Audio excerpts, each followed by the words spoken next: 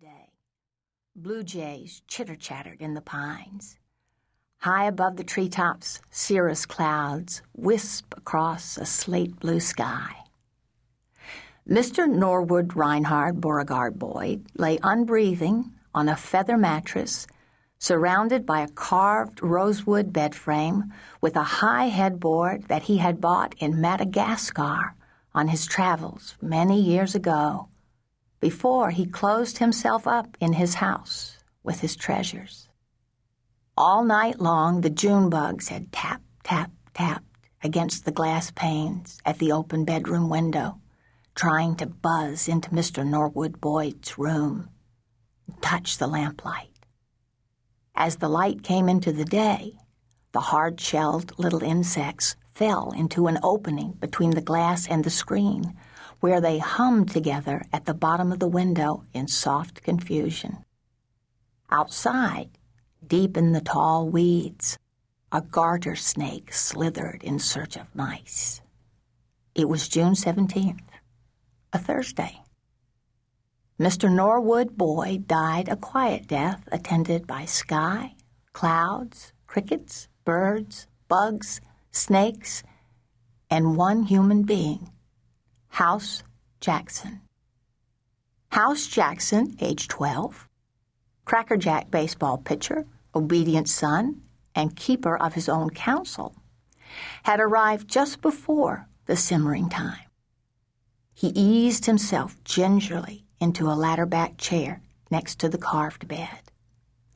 He held his breath as he watched Mr. Norwood Boyd breathe and stare at the ceiling in a faraway silence. Instinctively, for it had been his habit, he reached for the book on the bedside table, Treasure Island. He opened it to the page that had been saved with a ribboned bookmark and read out loud in a mechanical voice, "Still, silver was not conquered. I could hear his teeth rattle in his head, but he had not yet surrendered." At that moment, Mr. Norwood Boyd surrendered. He closed his eyes and opened his mouth. A rattling sound came from his throat.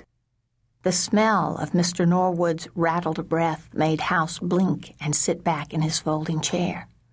That breath, the sound of it and the smell of it, traveled the entire room, spangling the air like a salute, as if that breath was a last farewell to the big old bed, a last farewell to the lighted lamp, a last farewell to the rose-patterned carpet, to the bureau where the clothes were kept, to the bedside table where water shimmered in the glass, and to House, who had been faithful.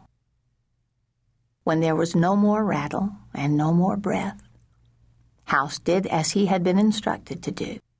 He called Doc McCree's office from the big black telephone beside Mr. Norwood Boyd's bed. His fingers trembled as he dialed, and his voice cracked as he tried to speak. "Mr. Norwood Boyd?" He was out of breath. "Who is this?"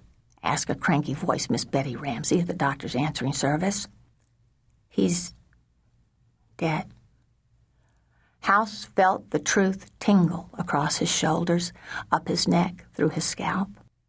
He reached under his baseball cap and gave his head a small scratch. "Is this a joke?"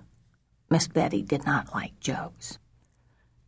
"No, ma'am," House whispered. His pale cheeks were on fire. He could practically hear his freckles sizzle.